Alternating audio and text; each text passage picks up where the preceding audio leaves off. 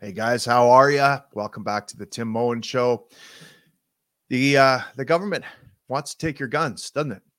I mean, if you have guns, it kind of takes the teeth out of government. It's a long-standing sort of tradition of all tyrants to take your guns so that they can enact their tyranny, so that they can impose their will and agenda on you without any resistance whatsoever. Well, of course, in Canada, we have our own tyrant named Justin Trudeau. Lo and behold, he's trying to take our guns. He wants them. He wants all the big, scary ones, too. The scarier they look, the more he wants them. Doesn't matter about their function so much, but they look scary. They sound scary. They're assault weapons. Need to take them. But Alberta, we have a upstart premier who's pushing back against Trudeau's nationalism, against his imposition on our province here. And they're proposing legislation, the Alberta firearms legislation, to push back against that. So today I have Todd Brown from FIRE, who is going to tell us all about this legislation. Firearm Institute for Rational Education. FIRE. I like that. Todd, welcome to the show. Why is Trudeau trying to take our guns? Well, thanks for having me here. He's a control freak, and gun confiscation is all about control. To me, that's as far as it goes. Isn't he trying to save the children? Isn't he trying to stop senseless tragedy? No, he just doesn't want people to be able to defend themselves. My guess would be against him. Like, it's okay for him to wander around with half a dozen armed guards, but God forbid that if a private citizen wanted to defend themselves, they could use a firearm to do it. Yeah, or, in the Canadian wilderness, it'd be nice to have a sidearm to protect against things like grizzly bears, lions, yes, different things like that. Here's the thing I don't understand. I mean, we can kind of pontificate about what Trudeau's motivations are here. Is he maybe he's got all the noble intentions that he says he does, which is he just wants less violence in the world. He just wants there to be less shootings and blah blah blah. We can argue about whether he truly believes that or not.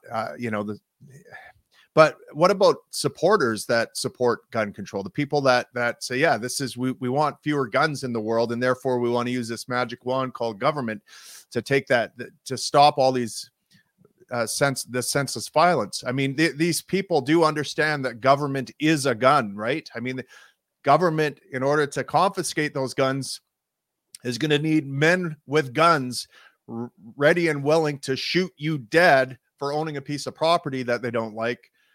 That seems like gun violence to me. It seems to me that all laws, in fact, are threats of gun violence. Yet these people don't seem to understand that. Well, I agree with that. Any law that the government makes is backed up by the barrel of a gun. Like, eventually, a routine traffic stop could end in a police shooting. Right. One way or the other. It seems to me that if your primary goal is to stop gun violence, that you would want to limit government as much as possible, because everything the government does is backed by threat of gun. And of course, guys, you can just test this theory out. If you don't believe me, break any minor violate the law in any minor way, and then just defend yourself when the enforcers come to try to enforce it. You'll pretty soon see the guns of government, and you'll pretty soon be looking up from 6 feet under. All right. I digress here. That being said, we've got this upstart premier here in Alberta who is trying to, at least it seems like she's trying to exert some sovereignty, some autonomy from Canada and govern her province the way she wants it, or the way her constituents want it to be governed, rather than the way Trudeau and the Laurentian elite and everyone else wants it to be governed. What's going on? What is this Alberta Firearms Act all about? Well, the first thing you have to understand is that we needed a way to push back against Ottawa. And the first thing that the provincial government did before Mrs. Smith took the reins was Kenny took a hold of a policy that I had written to get our own chief firearms officer. Now the CFO was federally appointed before, so they're under federal control. We had no say in what they did, their actions or anything of that sort. Right. And by CFO, Todd, you don't mean the chief financial officer, right? No, you mean the chief firearms officer. Okay. And what does the CFO do exactly?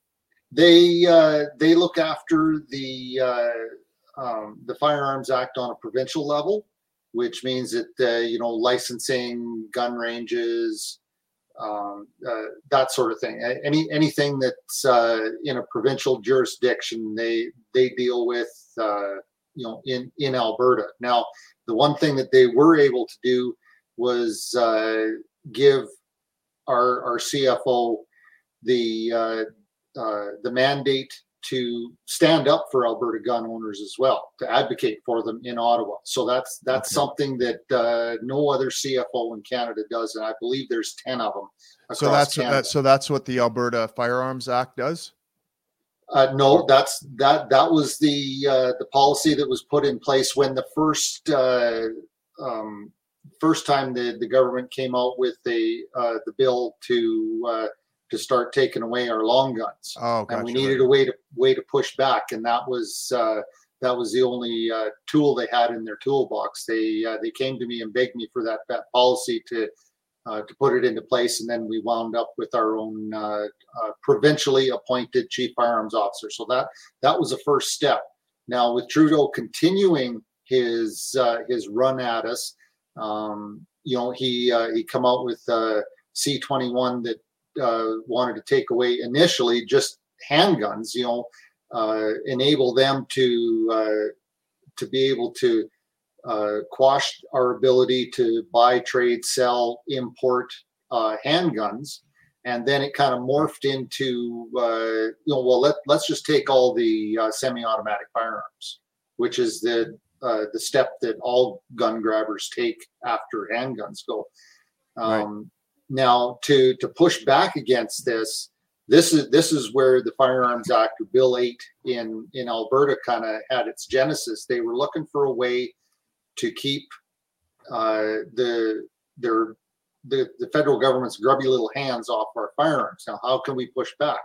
Well, what they came up with was the ability. Now, this is in sections 8, 9, 10, and 13, I believe, of the Firearms Act.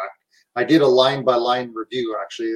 Both all of us at Fire did this review, and what they're doing is taking away the ability of the federal government to confiscate guns in Alberta using the RCMP or military by creating an approved and licensed, what they call a seizure agent. Now, at first, this may seem headed in the wrong direction, but what they're doing with this, now it's kind of a double-edged sword, and I'll get into that.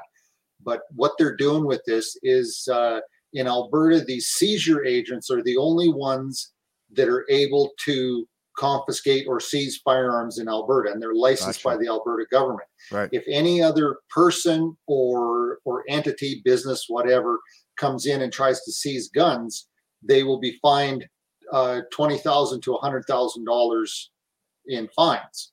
So right. Okay. So and this reminds me of what happened in High River when you had a bunch of guns. Were those guns seized? I'm sure the RCMP would argue about whether it was a seizure or some kind of we're putting them in safekeeping so they don't get flooded or some nonsense. But that was a seizure. I define seizure and confiscation a little bit. Confiscation is like a permanent thing. They take them, they destroy them. Okay. The seizure, most of the guns in High River were returned, but they were seized and returned. But what you're saying is going forward, if this legislation were in place, the RCMP would be likely subject to fines for what they did in High River. Is that fair to say? Yeah, personally and as an organization, yes. Right. Okay. So going forward, if something like that, that's your read on it. So going forward, by the letter of the law, from what it appears, the seizure agents would need to be present or need to be there to actually seize the guns in a case like that. So what we're doing here, Todd, is, yeah, I could see how at first blush you would look at this and go, oh, great, one more agent that can take my guns away from me. But what they're actually saying is, no longer can the RCMP and the military take your guns. Now only this provincial agent can take your gun. And so now it's the province's jurisdiction. And I suppose what you're going to tell me is, well, this is a double-edged sword, because you could imagine if Notley or some left-winger gets in there, they might be able to use that seizure agent to go above and beyond what the federal government might do to you. Maybe we have a Maxime Bernier for prime minister who's very favorable towards firearms and would never confiscate your guns, but yet our Rachel Notley might use that seizure agent to do just that. You hit the nail on the head. It's when I look at legislation, I don't just look at it for what they're trying to do with it. I look at it for what could be done with it if a rogue government got into power and decided to turn it on its ear and say, well, what can we do with this, and change the regulations on it a little bit. And, we can just go out and take everybody's guns, and the federal government doesn't have anything to say about it. We can just do it provincially. Right. So I haven't seen yet. The regulations haven't been. Of course, in Canada here, Todd, we don't have, a Second Amendment to protect our firearms ownership. So there's nothing from the federal government to protect our right to own firearms. Therefore, it seems like coming at it from the provincial angle might be our best bet. Well, I'm thinking so too, because provincial jurisdiction beats federal jurisdiction when it comes to property rights. Now, if we can make the argument that firearms are property, which they are, mm-hmm. then that should be under provincial jurisdiction. Right. So, what's your interpretation then if we go take our gun hunting in BC or some other province? Does their provincial jurisdiction then come into play, or? Well, if they decide to take it, that's the thing, is that we have to make sure that we stand up for that provincial jurisdiction. Otherwise, we've seen the federal government just this creeping confiscation agenda. It's a little bit here and a little bit there, and we never get back to where we were. Like, we used to have an FAC, which is a firearms acquisition certificate. It was a certification system, and we completely lost that. And I don't see us going back to it federally, because we always have Central Canada to deal with, and they're just anti-gun by and large. And let me just stop you there. So now we have a licensing system rather than a certification system. A certification would be something like evidence that you have some competency in firearms for, correct, that you could show someone if they questioned you or had an issue with you or something like that. Having that piece of property, you could say, well, look, I've got certification here. I'm certified, which is evidence that I've got some training. Now we have a license, which is to say you don't have the right to own guns unless we give you permission to use guns. Yeah. The definition of a license, now I kind of break it down in short form, is permission to do something that's otherwise illegal. Look it up in Black's Law Dictionary. It's there. Right. So the first thing they had to do when they brought in the licensing system was make simple possession of a firearm against the law, which they did with sections 91 and 92 of the Criminal Code. It states in there that you cannot own, possess a firearm without government approved permission in the form of a little card with your face on it called a license. So always remember, the certificate, you explained that very well. Licensing is permission to do something that's otherwise illegal. So guns in Canada are by default illegal. Right. Yeah. So it's a very important distinction to make. Right. So I guess I better turn off my 3D printer there. I was just printing up an AK-47, but I guess that's probably illegal. I probably need a license for that or something. Just kidding, Cesus. I don't have a printer at all. No. But in this bill, there's actually some good things in it too that aren't really a double-edged sword. There's things that should have been put into place before, but you can tell by how the legislation works and how the regulations are written as to what their intent is. Everything about the Firearms Act is about confiscation, pure and simple. Like right. That's a piece of legislation for confiscation. Now, other sections in here, there's section 11 and 12, and they want to put these in place for a compensation program for seized guns. So if they seize something, you'll get compensated for it. It's a small thing. When you have your property taken away, you'd rather keep your property than any money, but at least they have something that they want to put into place that would fairly compensate you for that action. The other thing that actually I'm in favor of is forensic and ballistic testing of any seized guns, especially if they're come from a criminal element or whatever. That could be proof in a court case. So right. I'm for that sort of thing.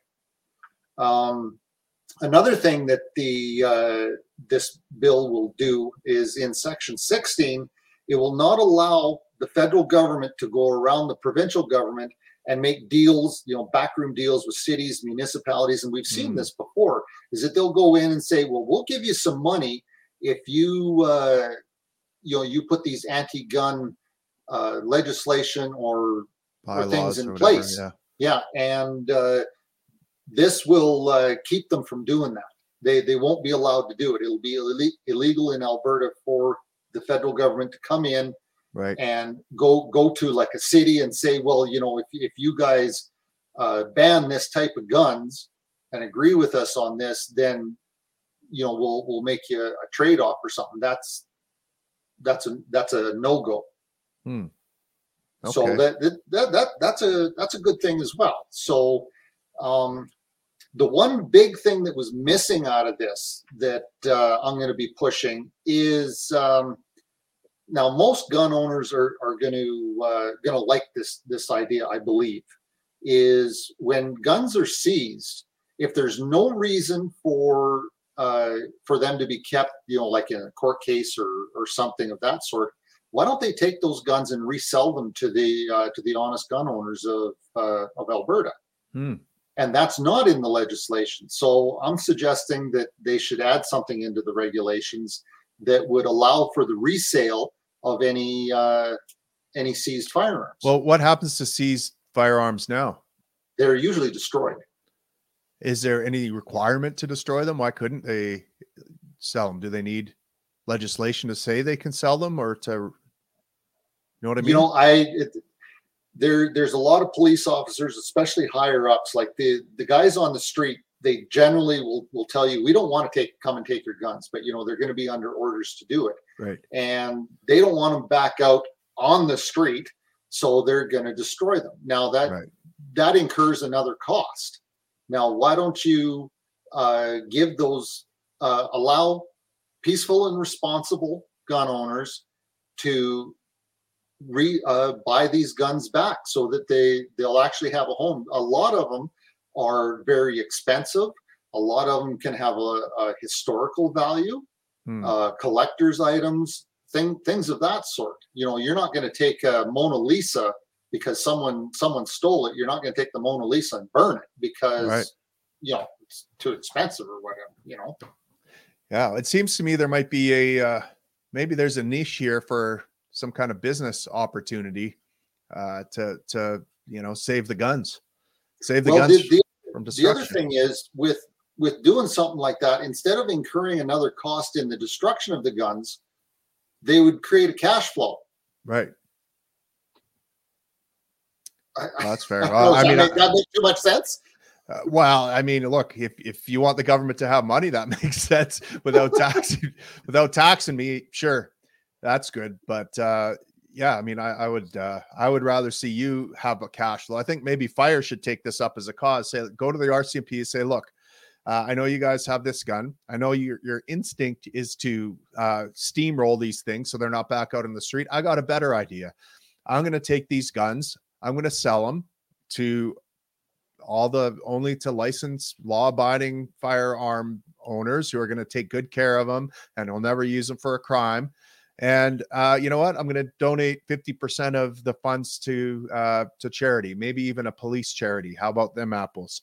Then you guys can feel good about giving me the guns. I can make a little bit of profit. Your charity can make a little bit of profit. These guns don't have to be destroyed.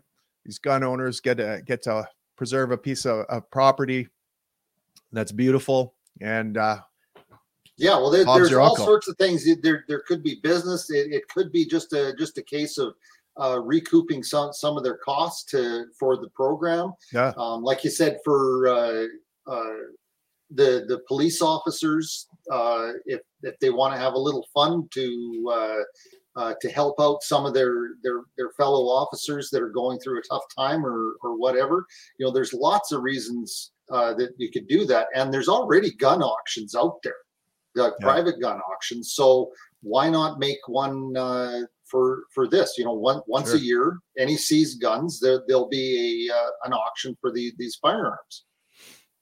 Well, how do I become a seizure agent? Maybe I'll become one, and I'll make sure that in the regulations that they haven't written yet is where all that's going to come out. Now, the devil's in the details with any bill, because where the power comes from is what they write into the actual regulations. Right. So the devil's in the details. We'll have to see what we need to figure out there. Listen, audience of the Tim Moen Show, if you know anyone that's involved in the writing of these regulations, anyone we need to get Todd Brown in on the action here. Todd, at the very least, needs to be having coffee with the people writing these emails, dropping some little nuggets, or maybe we can get Todd in there as a citizen, an Alberta citizen, or subject matter expert to help them craft this regulation, because like he said, Todd, the devil is in the details, and there's a lot of good that could potentially come out of this if the regulation is written the right way rather than the wrong way, right? And so, there is a firearms advisory committee that was set up for putting in the chief firearms officer, and I know a couple of people on that committee. So I'm not without contacts, but it's kind of a balancing act, I guess. But I've already kind of put the idea out there. We'll see what becomes of it. Because if there's anybody else there that knows somebody, like you said, then that's great. I do want to make hay a little bit, if I may, for a minute, out of your use of lawful gun owners.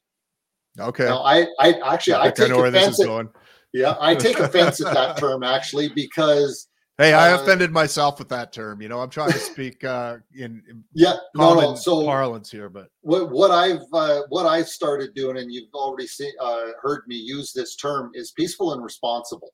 Because how can we be lawful gun owners when the laws keep getting worse and worse and worse? Where's the line? When a lot of people have already crossed that line, that they're saying, piss on the government. I can't be a lawful gun owner because they made it impossible for me to be such. Right. But and of course, I can be a peaceful and responsible gun owner without following any goddamn laws that the Canadian government has put out. You got it. Right. I mean, you got it. First, from ownership. If I have a piece of property, let's say I just, look, I've never gotten a license, a PAL. I don't currently own a gun. I would like to, but personally, I don't want to submit to this onerous system here. I don't want to have to, I just hate the idea of begging for permission for something that is my God-given right to own a piece of property. But would I be a violent criminal if, let's say, my father, when he passed, handed me his firearms and said, "These are yours, son," okay, I don't have a pal. I'm not telling anyone I have them. I'm not using them in any nefarious way. Maybe in the future I'll go hunting with them. They're an heirloom. They're an heirloom. Yeah, exactly. Like why? So am I a criminal? I'm not following any legislation in this case, yet I'm a peaceful and I would argue responsible owner of that type of property. And so, yeah, you're right. Just like the same way, Todd, I feel like I could be a peaceful and responsible owner of lawn darts or baby walkers. I feel like I could almost go to other band items. You know what I mean? That's exactly. You know, I've got a 22 that came from my great grandfather. Wow. So, you know, that was something that he actually emigrated into Canada from the Dakotas, and he brought that gun with him. So, you know, I've got a piece of my family history. Yeah, well, my dad has a 22 that was, I think, his father's. It was like built in the early 1900s, like 1910 or something like that. So it's I mean, if I don't get my license, Todd, where do those guns go? Right? Yeah, exactly. They get destroyed. They get destroyed, and goddamn, that would be a shame. So I'm going to probably have to break down and get my license just to make sure that doesn't happen. But it irks me that I have to do that. It irks me to know. Yeah, no, I completely agree. It's not something you shouldn't need government permission to own property. And to be quite honest, the more gun owners there are, the more peaceful the society is. You know, when they say it's a weird way of thinking, but the gun grabbers think that if you want to get rid of gun violence, just get rid of all the guns. Well, you can look to all sorts of different countries and see how that's worked out.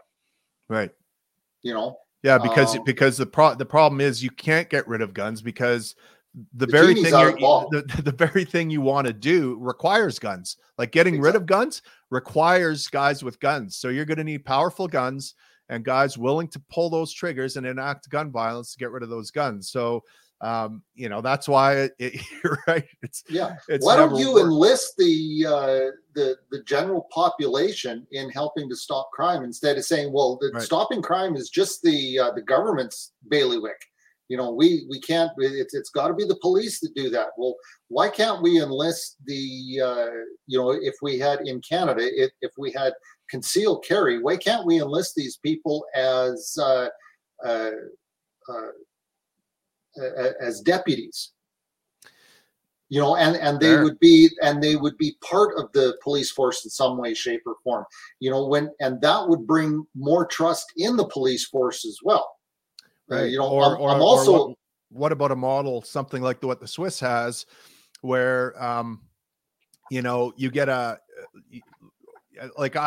put this forward as an idea. You know, I had some crazy ideas as a leader of the Libertarian Party, let me tell you. One of them was, look, voting shouldn't be a right. It should be something that you get from contributing to your nation, let's say. It should be something you earn. Not every idiot opinion should matter, especially someone who's a net taker from the people around him who's never contributed anything. So, okay, if you want the right to vote, you can pay you can either pay a tax, a voluntary tax. If you don't want to pay the tax, that's cool. You just don't get to vote. Or you can sign up and serve to defend your country or something like that. We'll give you an actual assault rifle, and you get to keep that after your year or two of service. Or just use like the Swiss model. I don't like the idea of mandatory service, but if you want to serve in the armed forces, or if you want to sign up to be in the reserves for a year or two, here's a free gun. Here's a free assault rifle. You get to keep it. And we'll even send you a box of ammo every year or something like that. Stay proficient at it.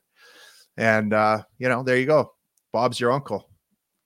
Yeah, there's all sorts of different ways you can go with this. I'm actually of an advocate. Like I'm a policy writer too, obviously, because I've written policy for Max My fingerprints or I co-wrote that firearms policy with another fella, and I actually helped out the Libertarian Party when you were in power, coming up with policy. I've written policy for the Wild Rose Party of Alberta, for the Buffalo Party in Saskatchewan. Like there's been about 3 federal and about half a dozen provincial parties that I've written or influenced policy for. So what I would suggest with the policing is actually I'm an advocate of provincial police, but in a much more municipal way. We should have. I haven't worked out all the details, but the direction I'm going is we should have our own county police that work together as a group to form the provincial police. So these positions would be elected. They wouldn't be appointed by the government, because the police, in my opinion, should be separate from the government. Because if we have a rogue government, we need the police to be able to police the government as well. Interesting. I like it. So, if we had an elected sheriffs for each county, and then those sheriffs would work together as a province to be the provincial police force, and everyone is elected, and even the cities, the city police, the leader of the city police would be an elected position as well. Right. So it would all be, I'm a big believer in accountability. Even the chief firearms officer, I was advocating for to be an elected position, because they actually carry a lot of power and a lot of weight. So that position, in my mind, should be elected by license holders of Alberta. Yeah. So any position of power should be responsible right to the population, to the citizens. And I kind of like it. Well, yeah. And it would make sense. Look, as a paramedic firefighter, I could tell you what taking control away from municipalities and counties and putting it in the provincial hands has done, right? It's created a big, giant bureaucracy, top-down command and control. It's lowered service levels. It's made a bunch of unhappy employees. The answer is to decentralize, get it back, power as close to the people as possible, as close to the citizens we serve as possible. Same would go for a function like policing, getting it as close to the citizens as possible. And that means, something like what you're suggesting, if we get the police and the citizens working together, crime rates will drop. Sure. And here, the thing that never gets talked about in liberal circles, of course, is the actual determinants of crime, right? That we know that there are environmental factors that increase crime and increase violent crime, and that has nothing to do with ownership of firearms, and it has everything to do with family breakdown. It has everything to do with kids being raised in fatherless homes have a 400% increased likelihood of becoming criminals, having unwanted pregnancies, being addicted to drugs, all these different things. So it's the left's policies that drive the family apart and contribute to crime. And so if we're looking at factors that cause violence in society, maybe we ought to look at the underlying rates of fatherlessness and family breakup in a particular area where you see the most crime, and look at the policies that are directly contributing to that. And they almost are always these left-wing policies that treat people as if they're children, without agency, and replace fathers and oftentimes mothers with the government. And that is a recipe for absolute horror and degradation, and people actually needing guns to protect themselves from those criminals, right? So that's what I'd say about that. We never look at that, though. We only look at, it's that damn bullet that caused this violence, or that gun. And no, there was someone that pulled that trigger, and that person most likely came from a broken and troubled family with a broken and troubled.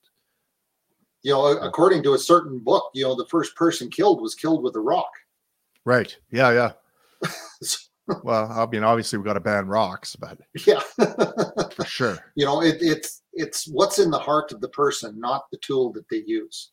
Yeah. Any tool can be used, and government is a perfect example of this. Any tool can be made for good, with good intentions, and used in an evil manner. That's right. Yeah. The fellow that created the machine gun, his intention was to make a weapon so dangerous that people wouldn't want to use it.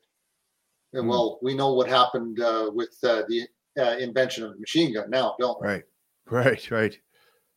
So, the only thing, anything that's made for a deterrent has to be used at least once.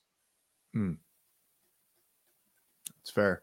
Let's talk a little bit. Todd, tell us a little bit about what the federal government has been doing over the past few years to that threatens gun owners. Well, it's the bills they're putting out. It's it's freedom oriented. It's all about control. The gun control bills that are coming out, like the C-21, like they really stepped in a cow pie on that one, because there was an awful lot of pushback when they started adding in long guns. And like I said, most of them were semi-automatic. Now, what people have to understand, if there's non-gun owners listening in, is that the gun grabbers, they start out with the most, what they consider the most dangerous ones, which would be full automatics, and your typical assault rifle. Now I'm going to define the terms assault rifle and assault weapon. Assault weapon is a non-starter. It's a made-up term by the left to scare the crap out of you. Anything can be an assault weapon. Anything can be a weapon. I talked to a police officer and I said, what was the most unusual thing used to hurt somebody that you could have charged them with assault with a weapon? And the guy said, a glass eye. Wow. He somehow popped out and got in another person's mouth and they choked on it. I could have charged them with assault with a weapon. Wow. So, assault rifle is something that's only legal here and in the United States for the armed forces. It's got a selector switch on it that is semi-automatic, which is one shot per one pull the trigger, a 3-shot burst, which you pull the trigger once and three bullets come out the barrel, and full auto. That's an assault rifle.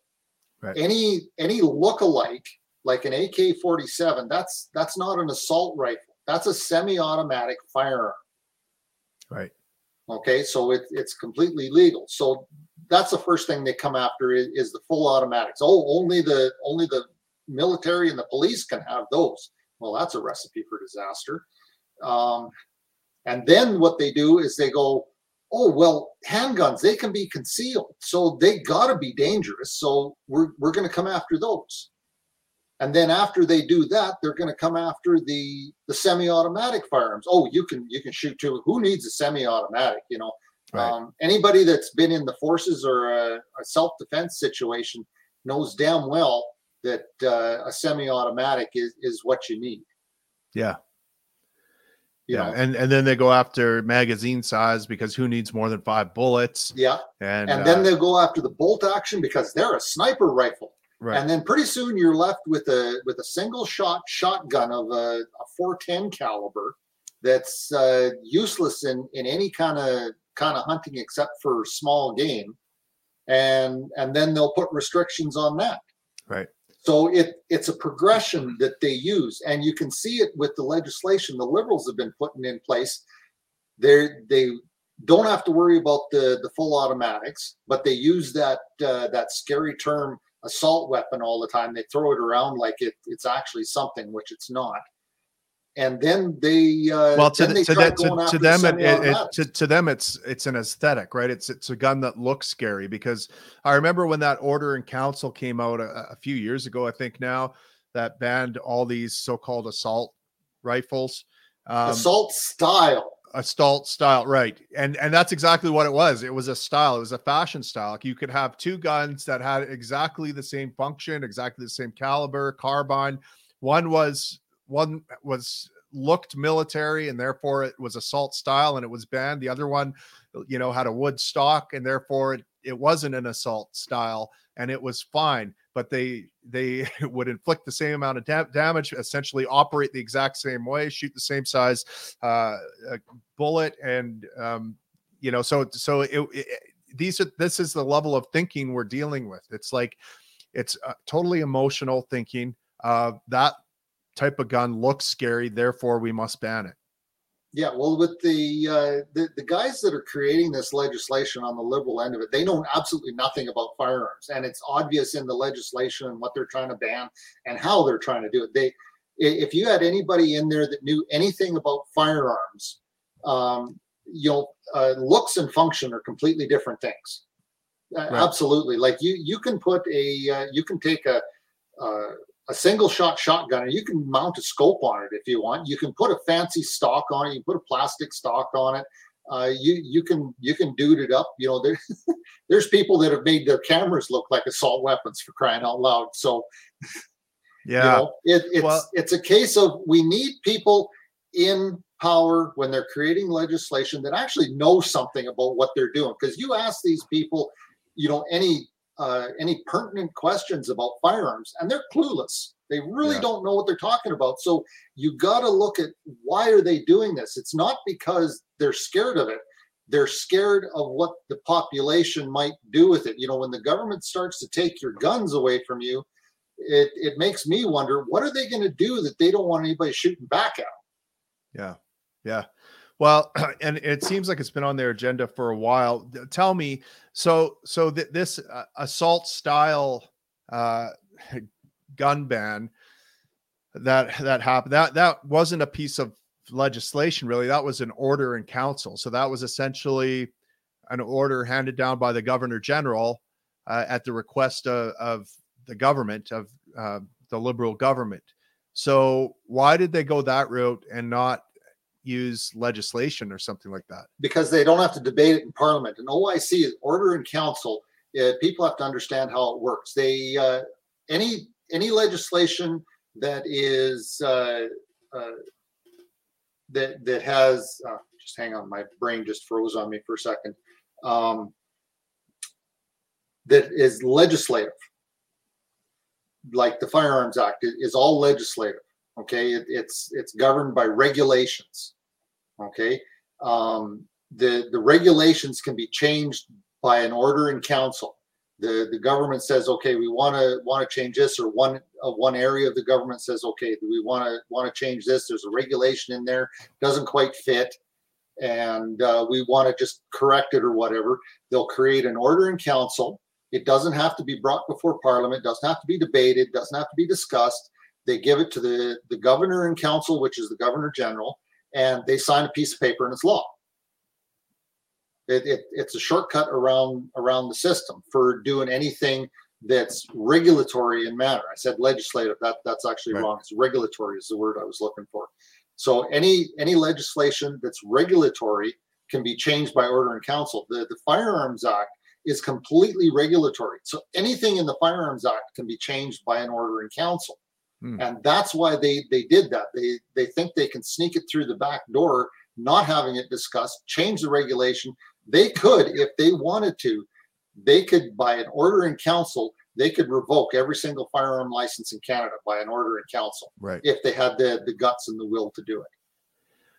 Yeah, I guess the question is, why don't they use it more often? If they can just, it sounds like they can just issue government fiat about all sorts of things with guns. Pretty much, but right now they got to be. They still have to be careful about blowback. There's still enough people out there that can cause them big issues. But if they become the totalitarian regime like China that Trudeau wants to become, if he gets enough power, then he will start doing that. The more that he tries doing that, the more you're going to see him trying to consolidate his power so that he can do it. Right. And it's like, it's like you said, it's like they start with one thing and get I guess consensus from the public on that, or get enough compliance from the public that it goes through. Okay, we're going to ban military assault rifles, select fire weapons. Next is going to be, magazine sizes or something like that. Next is going to be like, it's like, slowly turning up the temperature on a pot of water until it's boiling, essentially. Right. And so now we've got this order in council, which bans assault style weapons. Latest one is handgun ban, right? Was that actual piece of legislation, or was that another order in council? No, that was in Bill C-21, because they wanted to stop the ability for the average citizen to buy, trade, sell, or import handguns. Right. So that was actually a piece of legislation. But again, the devil's in the details. What are the regulations backing that legislation going to say? How are they structured? Right. That's where people always have to look, is what can the regulations do or not do. Right. And this is, one of the things to me that makes conservatives, I guess, somewhat impotent here. And I wish they would grab some cojones and actually try to get more firearms freedom, rather than just say, hey, shake their fists at the government, say, how dare you ban handguns? You need to stop this. And then the handgun ban goes through, and then they're like, whatever the next thing is, how dare you try to ban this? And they try to stop that. So we keep getting this incremental slide into firearms tyranny, when what we should be having in the opposition party, I would hope, is someone shaking their fist saying, hey, we need concealed carry. Hey, we need people to be able to own select fire, fully automatic firearms. This is a rights issue. Well, we don't have the second amendment, but down in the States, you actually can own fully automatic firearms. However, there's a lot of hoops that you got to jump through. Sure. There's a lot of money you got to spend, a lot of hoops, and the guns themselves are really expensive. But the one thing we have to remember about federal politics is ultimately the federal government in power is beholden to central Canada, and that means Quebec, on Toronto, Ottawa. Those three cities have more voting power than BC, Alberta, and Saskatchewan combined. Right. So they always got to be conscious, if they want to stay in power, they got to kind of toe the line to what central Canada wants, and that's why I want to make the move from the provinces, especially us Western provinces, Alberta and Saskatchewan especially, is to go down the road of personal property or property rights, property ownership. I've had some people say, when I start talking about property rights, they say, well, I only thought that applied to like land and stuff like that. And I'm like, oh no, anything you own is property. Right. Your ideas are intellectual property.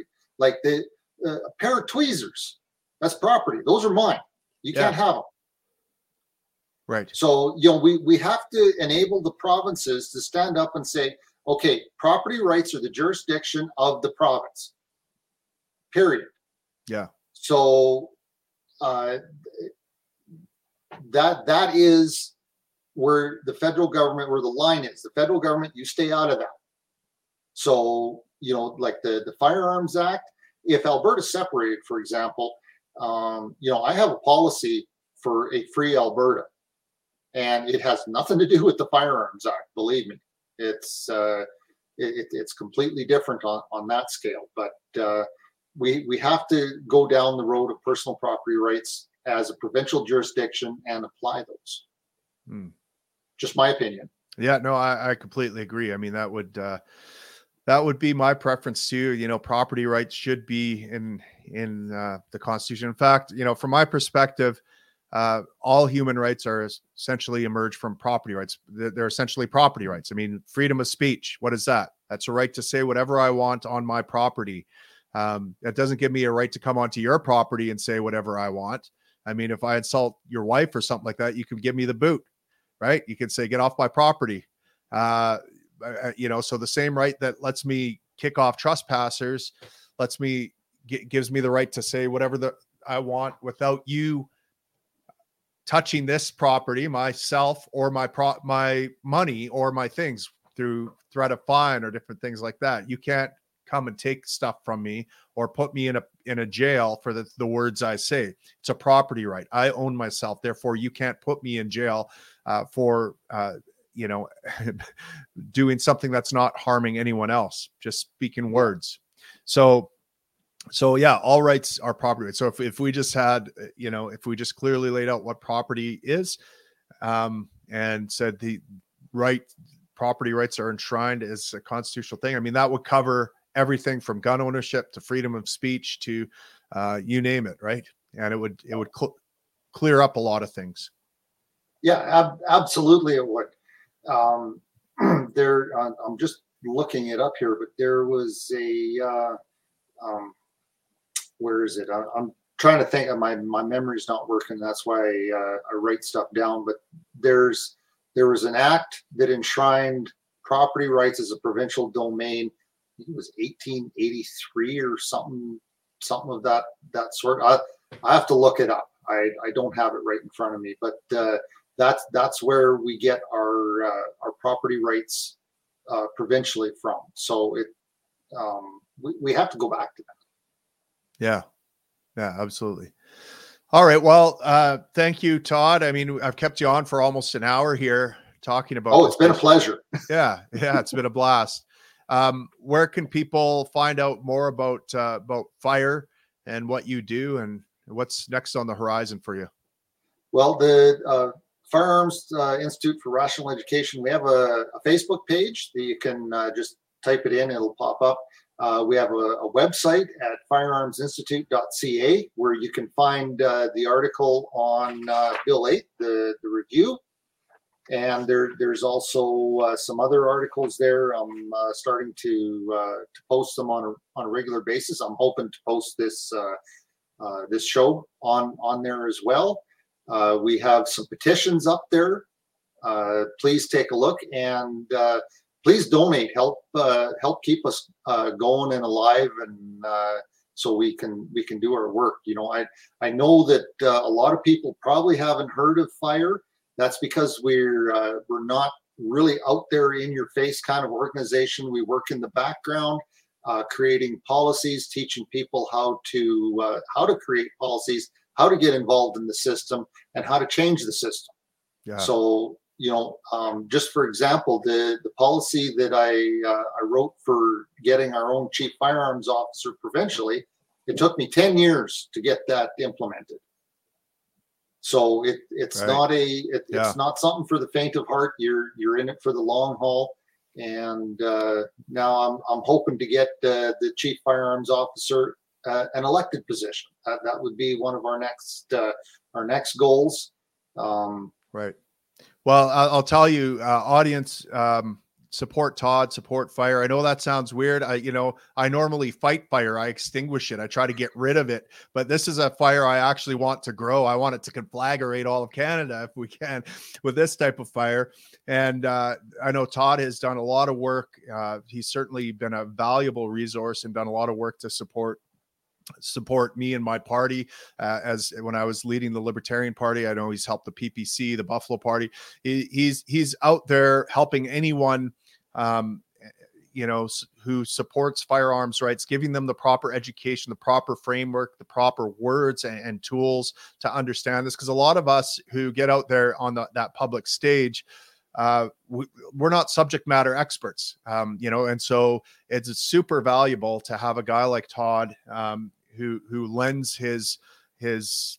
himself and volunteers and helps us to make sure we're going the right way. And just like you corrected me, Todd, on this very thing, when I talked about law-abiding owners, and you said, no, peaceful owners, peaceful and responsible. Right.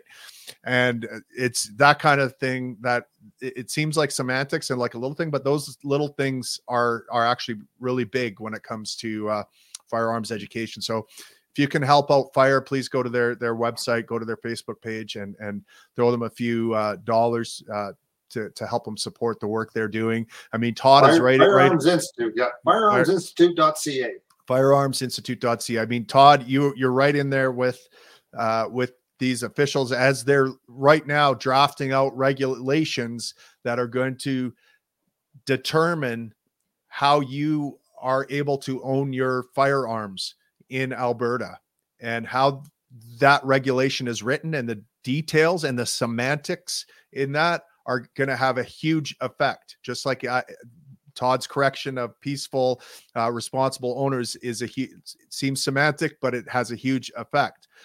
Well, the way these regulations are written, it's going to have a huge effect. So throw fire some money and make sure that Todd can continue this important work. We want him doing it as much and as we can, with as much force behind it as we can, to hold on to our liberties here in this realm. So thanks again, Todd, for coming on the Moan Show. Tim Moan. Well, thank you very much. It was a lot of fun. I appreciate your company. Awesome. Till next time, folks. We'll see you later.